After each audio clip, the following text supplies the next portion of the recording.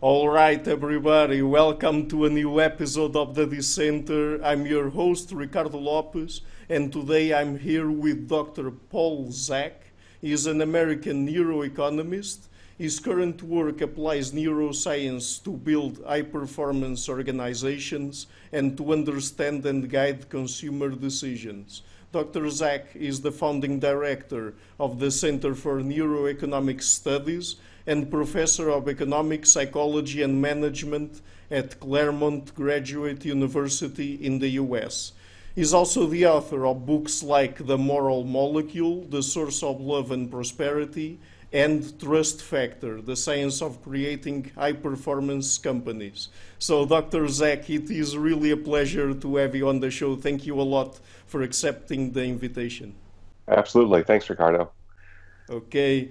So I guess that we have to start with the basics. What is neuroeconomics? Because I guess that most people won't know what we're talking about here. So, Right. So I know, Ricardo, that you have never made a bad decision in your life, but your friends who are buying investment real estate in 2007 before the big bubble burst, what's the idea on that? If we have such big brains, if we've evolved these millions of years to have survived and reproduced, how do we make bad decisions getting married, what to buy, what kind of car? It's amazing. So what we helped create a bunch of guys, uh, scholars in the last 20 years, is to measure brain activity while people make decisions to understand why they're doing what they're doing. And if we could just ask people, hey, why'd you do A instead of B? My work is done. But when we run experiments, if the decision is at all interesting, two things happen. One is people really can't tell you why they did it, which makes sense neurologically. And second, we get lots of variation. For the same set of choices, people do quite different things. So you and I are very normal people, but what about those other people who drive a purple car or a Harley motorcycle or whatever? So I've become a very accepting person of the variances in human behavior because we see very high variance in brain activity for the same kind of situation. So it really helps us understand the beautiful and weird humans around us. very well. Okay, and so what are the aspects of the brain that you're most interested in? Are you interested in perhaps putting people through some sort of tests and see what parts of the brain, what areas get activated when they're performing certain tasks? Are you interested more in studying perhaps the hormones and the neurotransmitters that operate in the brain, or what exactly? So we really began looking at questions revolving around interpersonal trust. And so work I had done in the early 2000s showed that at the country level, trust was among the strongest predictors economists have ever found to understand why some countries are poor and some countries are prosperous. So the question is, where does trust come from? So we worked a lot on the underlying biology of high trust countries. So what are those environmental conditions? Why do we trust strangers? And if you don't have trust, then you need a policeman in every corner to guarantee every kind of interaction you have. So as humans, we're very social. We think of getting on an airplane. You put 300 chimpanzees in a metal tube for 5 hours and shook them around. And in the first 10 minutes, you'd have fur and blood flying. But humans actually do this rarely and actually chat with the person next to you. It's fun to live in big cities. So what is that? So once we did this work and we showed that trust is a really powerful lever to help us understand why some countries function effectively and some countries don't. So high trust countries tend to be rich countries and poor countries tend to have very low trust. The natural question is, well, what's happening in the brain between two individuals? Why do I trust you, Ricardo, but your neighbor Jose, I don't trust him at all. The only way we can be around strangers is to have something in our heads that says, you seem like a safe person to be around. You seem like someone who is trustworthy, and someone else does not.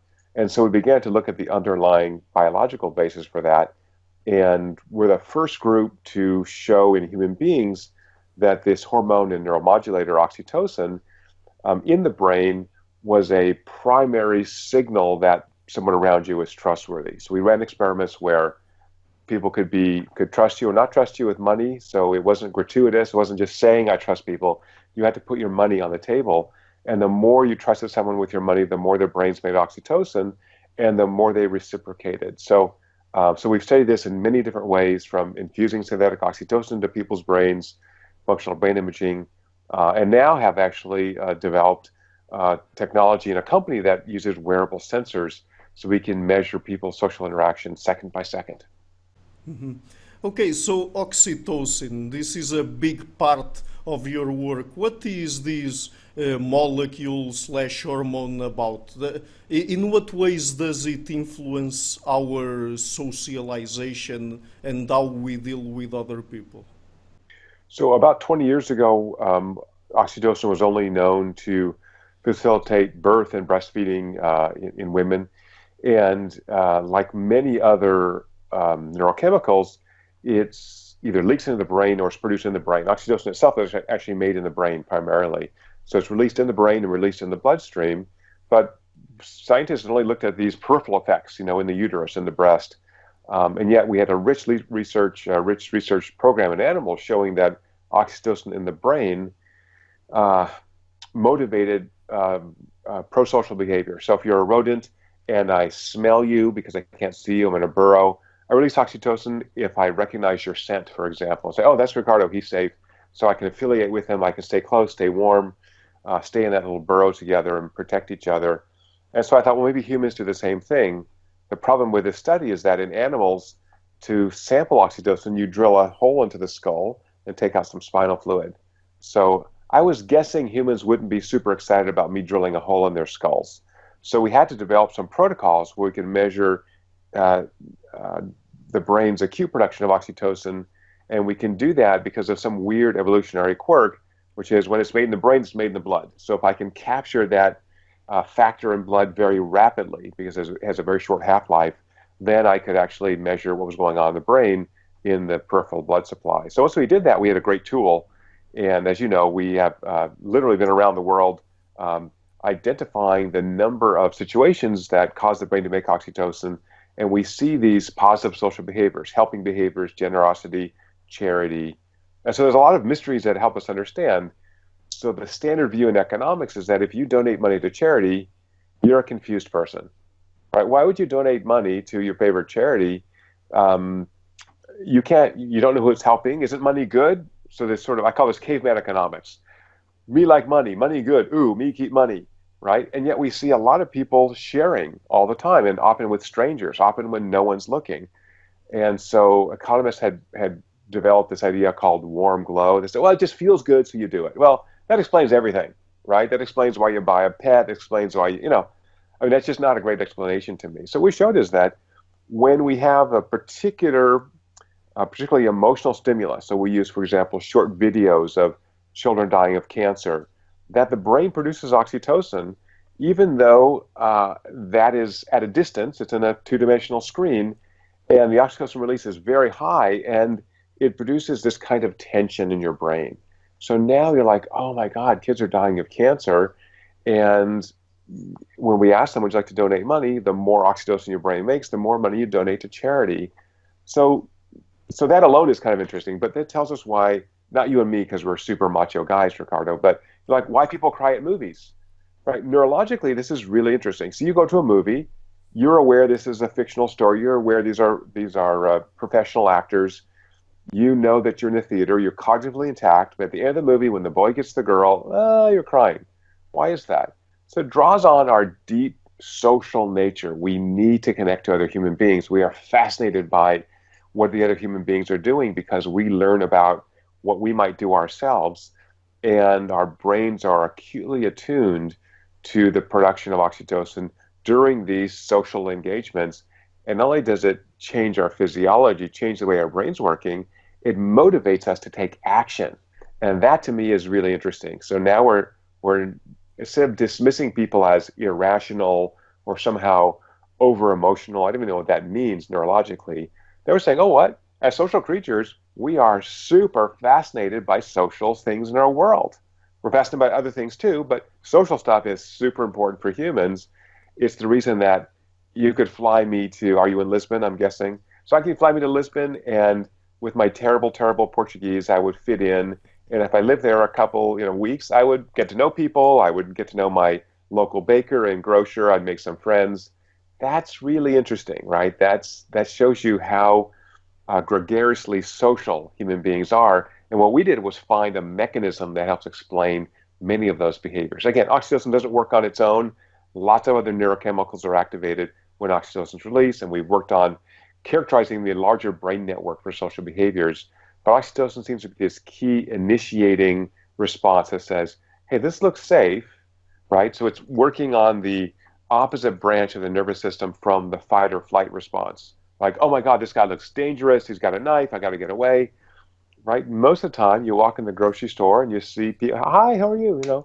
We're friendly. That's interesting to me. Yes, yes, it's very interesting because, as you said, it seems that oxytocin is one of the main molecules that operate in our brain and that mediate our personal, social, romantic attachments and things like that. But I mean, it doesn't always have the same effect in terms of how it influences how we behave toward other people because it depends on the person we're talking about. I mean, there's a difference if the person is part of our in-group or if she's part of an out-group, right? Yes and no. So very good question. So oxytocin is a graded response. So I'm releasing some oxytocin talking to you because you seem very nice. But when my daughters, when I'm go see them, when I'm done talking to you, I'm going to release much more oxytocin because I love them a lot, right? And you I like, but I don't love you. So anyway, so it's a graded response, but it's also a response that is, as you said, very context dependent. So if I'm at home and I'm stressed out and I'm having a bad day and my kids come by, high levels of stress, epinephrine in particular, inhibits the release of oxytocin. So um, what we found in experiments is that for most healthy individuals, about 5% of them won't release oxytocin for a powerful stimulus. And about half those people, of that 5%, are having really bad days. Stress levels are very high. They're in survival mode. I can't connect to you because I'm just trying to get through the next 10 minutes. The other half have traits that are associated with psychopathology. So we've actually done studies in prisons where we measure criminal psychopaths, and we have a very powerful stimulus, like a little kid with cancer, a little video. And if you ever make oxytocin, you'll make it when you watch this video. And guess what? Psychopaths don't release it. So, this gives us an insight into human social behavior. So you asked about in-group, out-group. So we recently published a study where we looked at who were more likely to release oxytocin with. So lots of literature saying that when I meet you for the first time, I release more oxytocin than when I meet you the 20th time. Why is that? Because I meet you for the first time, I'm like, oh, I got to sort of, all unconsciously, of course, figure out, do I want to be around you? Should I talk to you? Should I avoid you? And so if you seem safe in a sort of gestalt sense, your body language, your words, your facial expressions, I would actually release more oxytocin the first time I meet you than the 20th time, because 20th time, well, Alex Ricardo, great guy. I don't need to burn the metabolic energy to produce this signal because I have a memory, and that's metabolically less costly to activate. Oh, Ricardo, good guy. Right now, again, you come with me a knife or whatever different story. My neurologic state will change. Anyway, we did this study where we had people who are already in groups. We randomly formed people in groups, and we made that group salient by having them do something their group would do. So, for example, one of our groups was soldiers. So they dressed up in uniform, and we had them march for 10 minutes around my lab. We took blood before and after. Most people cause that to increase their oxytocin. But then we had people interact, sharing money with people either from their own group or a different group. And we didn't use the word group. We said you're a red or a blue. So you wore a tag on your shirt, either a blue tag or a red tag. We didn't say anything about it. So you're in the blue group. And then the computer said, oh, you're interacting someone with the blue group, with the red group.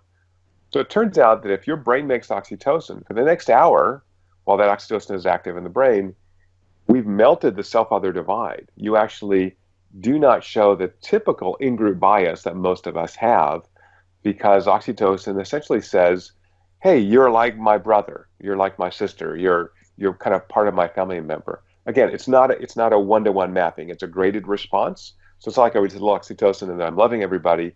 The more oxytocin release, the less I treat you like an outsider, even if you're in a different group than me. So again, I think it tells us that we can very rapidly form teams, relationships. It's not difficult to do. And one of the applications I discuss in my new book, Trust Factor, is how do we put people at work in these teams? Like we hire people or whatever, or I move to a different office. All of a sudden, I'm part of a team. That's an oxytocin effect in which we get, okay, these guys are safe. We all have a purpose. We know where we're going. And as long as you don't feel like you're, dangerous to me in some way, I'm going to work together for the common goal, right? And that's what humans do really well. That's how we put a man on the moon. That's how we do all these amazing things, is by having the underlying brain structures that allow us to very rapidly form relationships and work hard for the benefit of the group. So lastly, this is a long answer for your great question.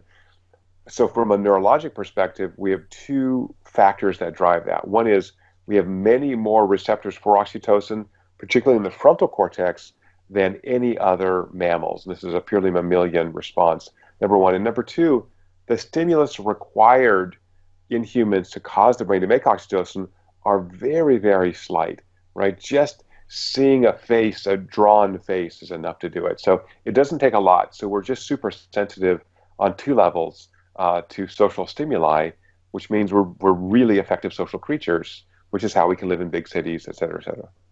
Mm-hmm. Okay, since other animals, particularly as you said, mammals, also have oxytocin operating in their brains and have these mechanisms mediated by oxytocin, these mechanisms of social attachment and so on, do we already know anything if oxytocin, from an evolutionary perspective, first evolved to create maternal attachment, that is the attachment between a mother and their children, and then other mechanisms piggybacked on it for us to be able to use it also to mediate our other sorts of social relationships, like the relationships we establish with our family and also with our friends and our group and other people as well. It's a great question. So a variant of oxytocin first appeared in fish about 400 million years ago. And so the problem for fish that want to reproduce is, if I'm a female fish and I let this male get close enough to me to fertilize my eggs, I might instead get eaten by that male fish, right? So what oxytocin did was, only when that female fish was ovulating, it's called vasotocin, it's a version of oxytocin, only when the female fish was ovulating did it allow for partner approach, right? So as you said, then it evolved, and in mammals it squeezes out babies, causes the uterus to contract and causes milk letdown for breastfeeding. And so it's this kind of maternal bonding hormone, which is really the hallmark of mammals, right? Care for offspring. And then around 200,000 years ago, the dating depends on rates of mutations in the human genome. It looks like there was a mutant in which this human or proto-Homo sapien got a lot more receptors for oxytocin, and that started this kind of grouping behavior. So before, it was very small familial, extended family groups in these clans, and then those clans apparently started getting bigger and bigger in the sort of 200,000 to 100,000 years ago. And then by 10,000 years ago, we have civilizations where hundreds of thousands of people are living in big communities. And so, we don't know for sure the causation between this, but the dates line up pretty well with human social behaviors. So the punchline here, as you sort of set up, is that all these good behaviors, which I call moral behaviors, and I have no philosophical or religious meaning with that, other than I'm being a good social creature by helping others. So all these moral behaviors come out of this mother-child relationship that is so powerful in humans. And so intuitively, that makes a lot of sense, right? So what we found by studying, for example, adults who as children were severely sexually abused or abandoned, is that this brain mechanism for producing and activating the networks that are mediated by oxytocin are often shut down. So again, the brain is the most expensive real estate in the body, and if I'm not getting nurturing, then the ability for me to nurture others is just not present. That brain tissue reorganizes to do something else that may help that organism survive and reproduce. And so, there are these critical developmental periods. But if you're blessed enough to have a caring, caretaker, then most of us develop these, appropriate social behaviors. So, current work we're doing is in autism, and schizophrenia, and depression, and all those to varying degrees have disorders in oxytocin and associated impaired social behaviors. Mm-hmm. Okay, so we've been focusing the conversation on oxytocin as a social mediator, let's say, but as you've already referred to, we also have a lot of other hormones and neurotransmitters that act in our body and particularly in our brains, also to mediate the ways by which we behave toward other people. So, and I remember that in one of your books, at least, you talk a little bit also about testosterone and stress hormones like cortisol. So could you please tell us a little bit about how the differing levels of these hormones might have perhaps or might influence how oxytocin acts in the brain? Great. So, as we started studying this, we developed a way to measure the brain's production of oxytocin through blood. We developed a way to infuse synthetic oxytocin into the brain, but we also wanted to look at oxytocin inhibitors. And again, this was established in the animal literature, and I stole it and applied it to humans. So, as you said, the two sort of potent oxytocin inhibitors, one is high levels of stress, which you can measure with hormones or high levels of heart rate or sweat, lots of ways to measure that. Tends to inhibit oxytocin release. And the really interesting one is high levels of testosterone. So testosterone tends to inhibit oxytocin release.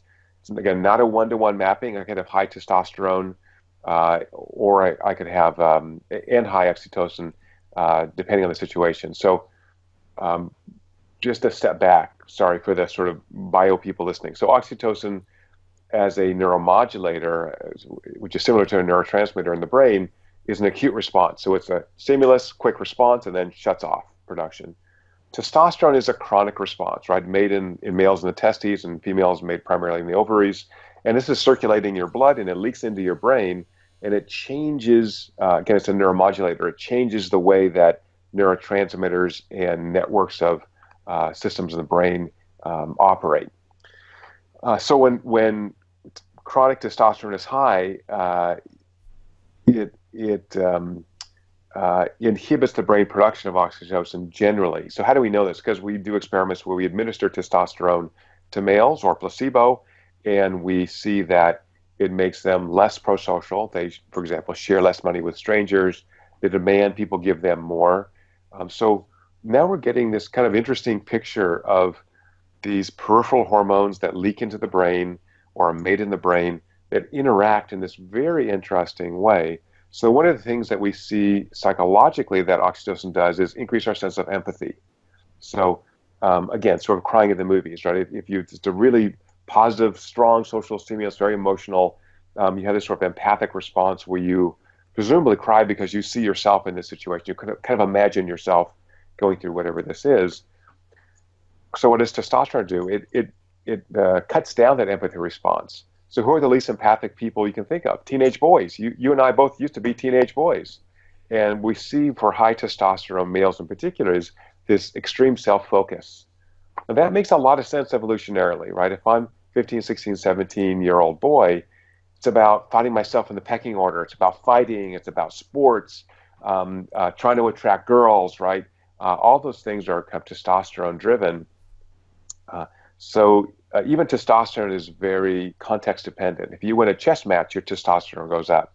If your football team loses tomorrow on TV, your testosterone will fall. So all these neurochemicals, and there may be about 200 or so active in the brain, are in this big soup that are affecting our behavior in very subtle ways. And that's why I said in the beginning, I've become very accepting of the wide variety of behaviors that we observe, because I, as an individual, don't know what my testosterone level is, or my oxytocin, or my serotonin, or my dopamine.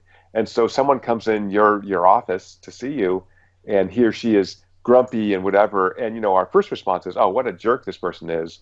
But now, because I've been doing this for so long, my response typically is, oh, this person probably has high cortisols, high stress, high testosterone, doesn't produce enough oxytocin, right? So through this research, we've developed a bunch of hacks, if you will, to cause the brain to make oxytocin. We can talk about some of those so that you can kind of interrupt this potentially bad behavior or let's say maladaptive this situation, and then change the way that person behaves by understanding their neurochemistry. Mm-hmm. Okay, so at this point, I would like to ask you if there are any relevant sex differences in terms of the levels of oxytocin, because when we talk about the literature, for example, on personality, we tend to get the result that males tend to be, for example, more aggressive and women more agreeable, just to give a couple of examples here. And we tend to associate that with the sex hormones because males tend to have higher levels of testosterone and females higher levels of estrogen and progesterone and things like that. But do you know anything as to if oxytocin might also play a role in that or not? Great question again. So for every study we've run in the last 15 years in which we find a stimulus for the brain to make oxytocin, on average, women make more than men do, and statistically significantly more. So that corresponds with our stereotype that women are more empathic, are nicer, are more social. Again, there's a nice wide distribution around that. So we sometimes find males who have very high oxytocin response, and we sometimes find females who have high levels of testosterone, for example. So the other thing is personality. So we have found that people who are more agreeable and more empathic by personality trait tend to release more oxytocin for the same stimulus. So these are people. They're very warm. They tend to have more friends. They also tend to be happier because they have better social relationships. So, the wonderful thing I think for listeners is that all these, that's all is too strong. Oxytocin, testosterone are all neurochemicals that are tunable to your environment. In other words, you can train yourself to make more oxytocin. So, I'm a 6'4", kind of former athlete, kind of, I love to be outdoors. I like sports. I'm not the warmest, cuddliest person, but I've realized how valuable it is to be more empathic. And I've trained myself for the last 20 years to release more oxytocin because I can test it myself. And I think I've become a much better social being because I focused on inducing oxytocin release in others and then getting that reciprocation. So one of the things we did early on was looking at, again, the variety of stimuli that we thought might make the brain release oxytocin. We showed that touch did this. And so many years ago, I thought, I'm an introvert. Like I'm talking a lot now, but normally I like to be in my lab. I, don't have to talk to anybody for 6 hours. I'm super happy. And I thought, I wonder what happened if I just started hugging people instead of shaking hands. So just as a total flyer, I just tried this, and I found that people opened up right away. They got much warmer with me. I'm like, oh, this is a great oxytocin hack. And anyway, so I just started doing it just almost as a self-test. I mean, it was just an interesting little mini experiment. And then this reporter for Past Company came and visited my lab, and he kind of outed me as Dr. Love, talking about hugging people, which at first I didn't like. I'm a serious scientist, I don't want. But then I thought, oh, how great! Now I get to talk to people about the biology of love, and that's what's more interesting. Every song in the radio just about is about love, right? So anyway, so I've sort of embraced that mantle. But again, I think for listeners, these brain systems are very trainable, and if you sort of think about or understand the underlying neurochemistry, then you can actually change that in yourself and in others. And this is also how we persuade people to do things. So I like to say, as social creatures, we're always trying to influence other people's behaviors. Full stop. Right? And so if I want to do that effectively, I want my kids to do their homework or clean their room, or I want my colleague to help me with a project, I have to influence them. And I can influence them aggressively, or I can do it in a very charming, warm, empathic way, which is an oxytocin way. And what we know from research we've done and many others is that that aggressive response works in the moment. Sure, oh God, sure, of course, don't hit me. That works, but after a while, it loses its power. So you have to sort of amp up. At some point, I can't, hit you with a bat to make you do something. But the oxytocin response is also tunable. So if I know, Ricardo, that you're a very warm guy and we have a nice relationship, then I continue to want to have that reciprocal oxytocin release. And you ask me to do some favor, I'm going to do it for you because that's the way human social creatures get along with each other. So I think there's this saying in English, you can capture more bees with honey than with vinegar or something. So, it's the same. I'm sure it has it in Portuguese as well. So, there's a real value to being nice.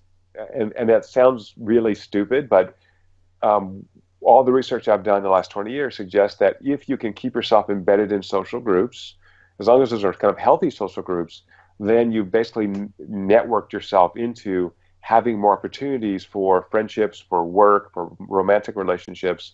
So if you're isolated or you're cranky or you're unhappy, you're going to be unhappy. So my first book, The Moral Molecule, one of the things I did was to go on rounds with a friend who is a hospice doctor, so end-of-life care, and it's in the home, so it's a very, he said it's a sacred place. When someone's at home dying, you're entering a very, very special place. And anyway, he allowed me to go on rounds with him, and my question was, if you live a good life, do you live a good death? And unfortunately, the answer is not always yes, right? But the answer is generally less. When you have people that love you and care about you, when you're looking at the end of your life, those people there support you. They're there to give you love. They're there to help you through the very end of your life journey. And, people who were unhappy, aggressive, isolated, they tend to die alone, and they tend to die in a lot more pain and unhappiness. Again, not always, but often. And to see people, with a hired helper that is just sitting by their bedside, assisting them, but doesn't care about them necessarily, that's a pretty unhappy death. So oxytocin, happier life, and usually a happier death, as long as you're not too unlucky. That's pretty good news. Mhm. Yeah, it sure is. Okay, so let's talk a little bit more about the hacks you were just referring to in terms of us having a behavior that then allows for us to increase our levels of oxytocin. Because, I mean, as you said, oxytocin is very important for us to establish positive and healthy personal relationships, but it is also important at a broader level in terms of collectives of people. So oxytocin promotes trust among people, and trust, I guess, is one of the main ingredients for successful companies and institutions, and even for successful societies. So what would you say are perhaps some of the most important things people could make in their companies, for example, to promote trust and to increase the levels of oxytocin and perhaps decrease the levels of other hormones and neurotransmitters that might have an antagonistic effect? So as we started doing this work, at some point, companies came to my lab and said, "You're some expert on trust, and we think it's important in our company. Can you tell us what we should do?" And because I'm a super nerd, Ricardo, my first answer was, "Oh, well, we have an assay. We can take blood from your employees," and they would just turn white, like, "Oh no, we can't do that. Biohazard." And so, I love when people come to me with interesting questions, because then it helps me remove some of my ignorance. I go, actually, I don't know how to advise an organization how to raise trust via the oxytocin pathway in the brain. And so we began doing research in companies, and actually got companies to give us permission to actually take blood from their employees, measure brain activity, measure the productivity of employees. We found a very strong relationship between interpersonal trust within an organization and how productive people were, how long they stayed at that job. So people were less likely to leave in a high trust organization. They got sick less. They were happier at work. All kinds of good things happen where you're in this kind of tight, trusted social group. And the research identified 8 core components that leaders can affect that impacts the level of trust. I won't go through all 8 of those, but they have a nice acronym. They spell out oxytocin. I don't know how that happened magically, so they're easy to remember. But part of this is really empowering individuals to be successful. So it's giving them the freedom, giving them the opportunity to control their work lives, but still hold them accountable. Right? If I trust you, I can give you a lot of leeway on how you execute your work, how you who you work with at work. So we call this job crafting. Who you want to work with, what kind of job you want to do. I want to celebrate you. I want to thank you for being at work. So one way to think about this is at work, consider everyone a volunteer. Right? I don't have to work for you. Right? I'm choosing to work for you. Yeah, I get paid, but I can go give my time and energy and passion elsewhere. So we know that pay is actually a very weak motivator for performance. What motivates us as social creatures is things like a thank you, a recognition of how hard I worked, a personal gift, an opportunity to grow with the company, to change. And so part of this has to do with the way we interact socially at work, but also clarity of goals, the vision of this company, why we're here. And my view is that, and lots of other management gurus have said this, like Peter Drucker, have said that at its core, every organization's goal is to improve people's lives.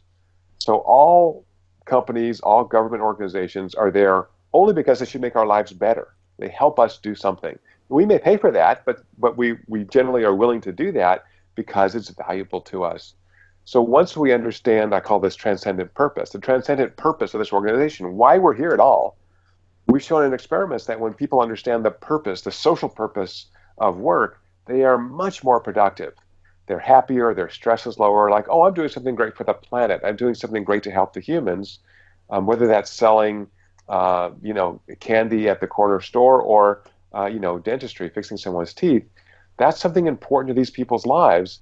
And once I understand that this is not about how much money I can be making at work, but that all work is a service organization, and in that sense, it makes the world better one person at a time, that's super motivating. So companies that live this social purpose, that talk about it, that's part of their life and how they go through their work, tend to be much more productive. So concrete example, LinkedIn. So LinkedIn, right, this networking for business people, their very succinct mission statement is that we exist to make our members more productive and more successful. Boom. So now I know if I'm doing something at LinkedIn, it should hit one of those 2 dimensions, if not both.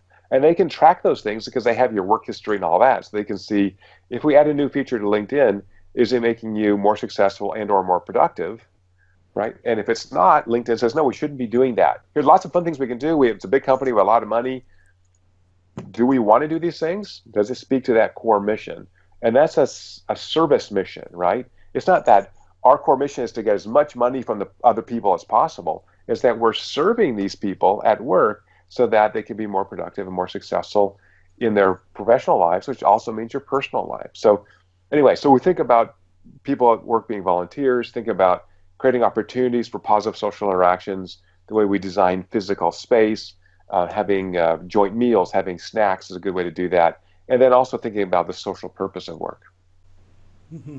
Okay, so do all of these motivators work better than, for example, giving more money to someone? Because, I mean, I guess that one of the first things that come to mind to people who are perhaps CEOs or something like that, and they want to motivate their workers even more.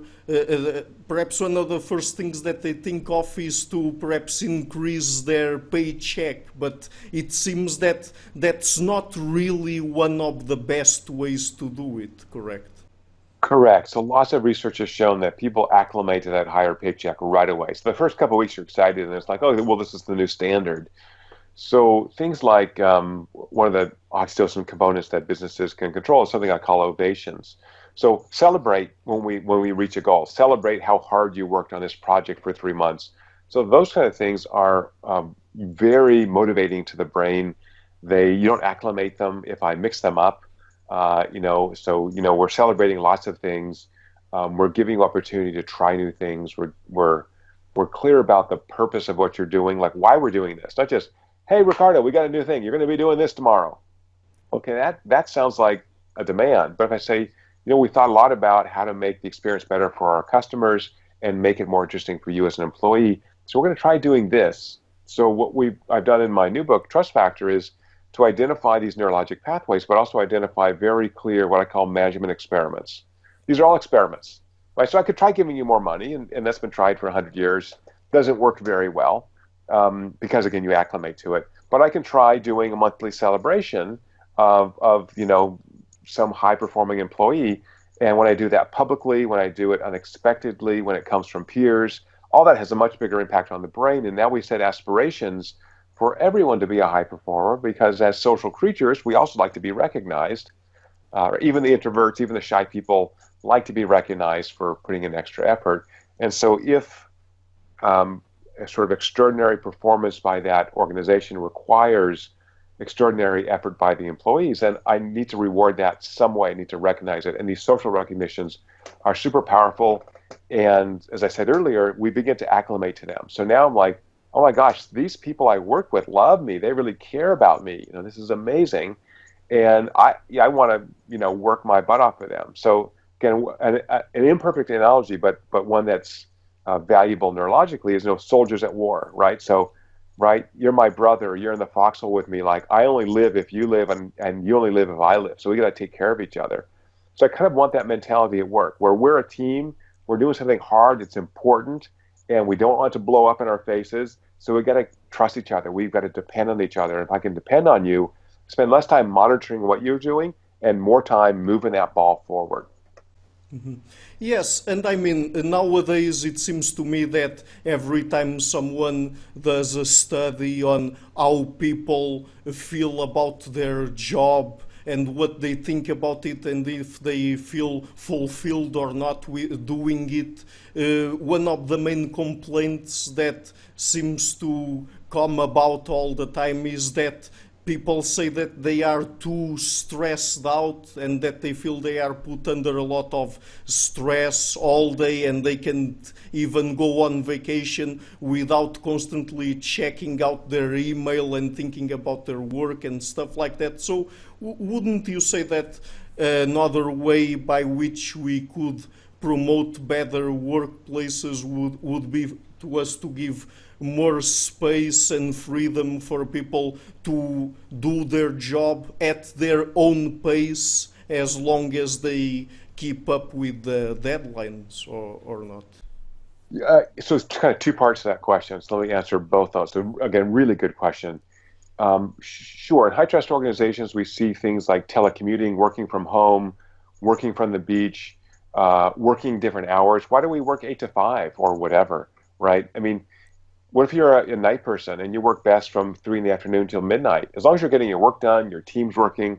So I think all this is really optimizing that experience for the employees, for the people who are creating value anyway. So we want to give them that freedom. Again, you're definitely accountable. I'm a big believer in the daily check-ins, the weekly all-hand meetings. We want to make sure we're all on the same page, we're hitting milestones. But if you want to do that from the beach in Sagres, where I have been in your home country, go for it. I don't, as long as the work gets done. I need to see you once in a while in the office. The second thing you mentioned is stress. So, as you know from your training, stress is not bad. Full stop. Chronic stress is bad. The stress that keeps you up at night, that makes you grind your teeth and gives you diabetes and heart disease, that's bad. But there's an inverted U curve between stress, acute stress, and oxytocin release. So the brain's a very lazy organ. It doesn't want to burn the metabolic energy making oxytocin unless I have a reason to interact with the humans. And work gives me that reason. Like, hey, we got this deadline. We got 2 weeks. We got to do this thing. Now I got to pull all these social resources together. I got to work together. And if I do that in a way that empowers individuals to have freedom and choice in how they interact with other people, you get nice, strong oxytocin release. You'll also get some increase in stress hormones, but not so much that I'm inhibiting oxytocin. I even get an increase in testosterone. So now I'm driven, but I'm also relaxed. So it's this kind of focused, relaxed state where I'm creative, I'm innovative, I am focused on task. I'm not thinking about posting to Facebook or watching your wonderful podcast. I'm doing something else. I'm focused on this core goal.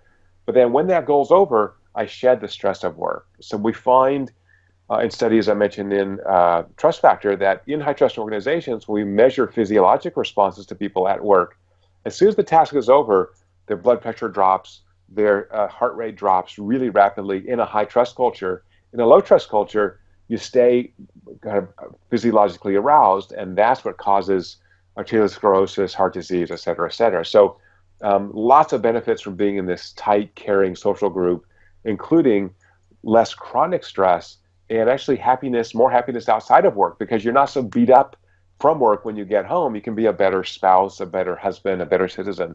So there's a big win-win space there for organizations, for employees, and for entire societies. Mm-hmm. Okay, so Dr. Zach, perhaps just one last question. We've been talking here about how people can structure their organizations to promote trust and for them to be healthier and less stressful for their employees. But are there any ways by which the employees themselves might follow to try to empower themselves in their own organization without really expecting something more from their bosses, for example? Yeah, you have a lot of examples in the book of employees who organize themselves to create better structures at work. So lots of really easy ways to do this, and the book is full of those examples. I think more generally, if you want to kind of optimize your culture for high trust and high performance, and those are strongly associated with each other, you've got to measure first.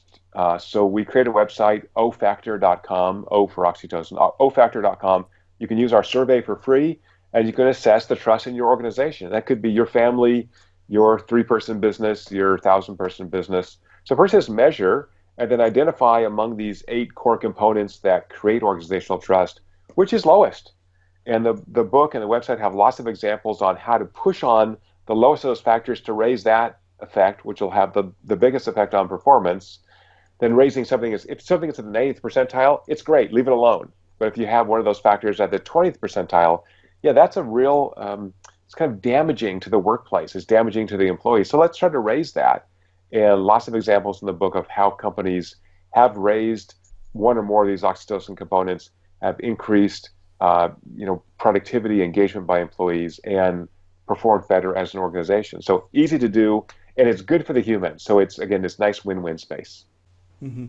Okay, so Dr. Zach, apart from the website you've just referred to and your books, are there any other places on the internet that you would like for people to know about if they want to go there and know a little bit more about your work?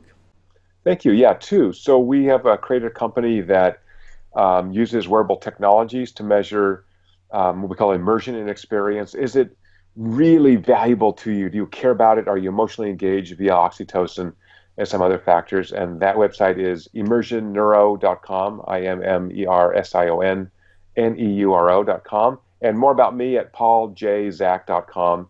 And I love hearing from people. So if you're listening and you've got questions, shoot me an email and I'll get back to you as soon as I can. And Ricardo, thank you so much for the honor of being on here with you.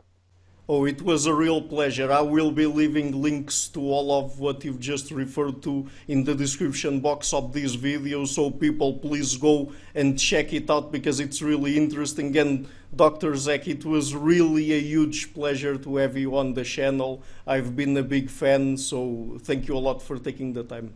Anytime. Thank you. Hi everybody, thank you for coming to my channel and for watching this interview until the end. I've started this channel in February 2018, and so I've been putting out regular interviews with academics and intellectuals from a variety of fields, and I would really like to ask you just to consider visiting my Patreon page and making a pledge there. Any amount, even $1, would already be a great help. And so otherwise, if you like what I'm doing, please share it, leave a like and hit the subscription button. I would also like to give a huge thank you to my patrons: Karen Litzke, Anne Blanchett, Per Elga Larsen, Lau Guerrero, Chantal Gelina, Jim Frank, Francis Ford, Hans Frederick Sunda and Brian Rivera. Thank you for all.